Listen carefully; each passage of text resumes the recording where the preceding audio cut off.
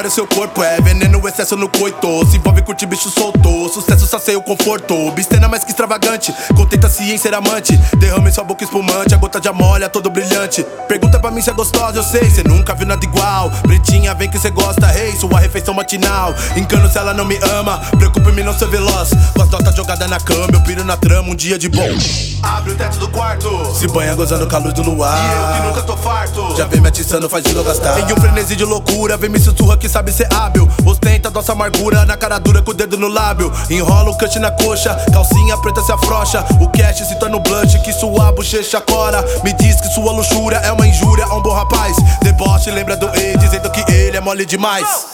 Te sinto de longe, com esse vestido a me provocar.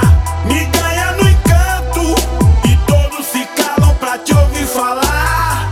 Deusa da luxúria, congela o Saara com teu olhar.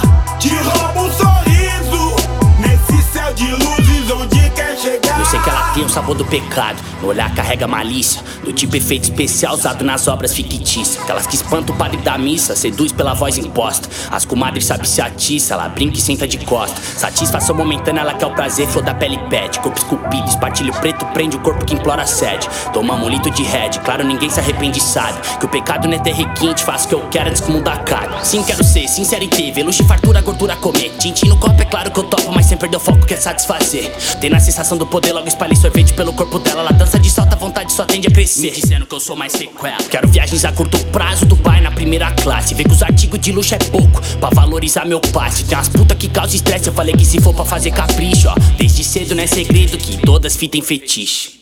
Te sinto de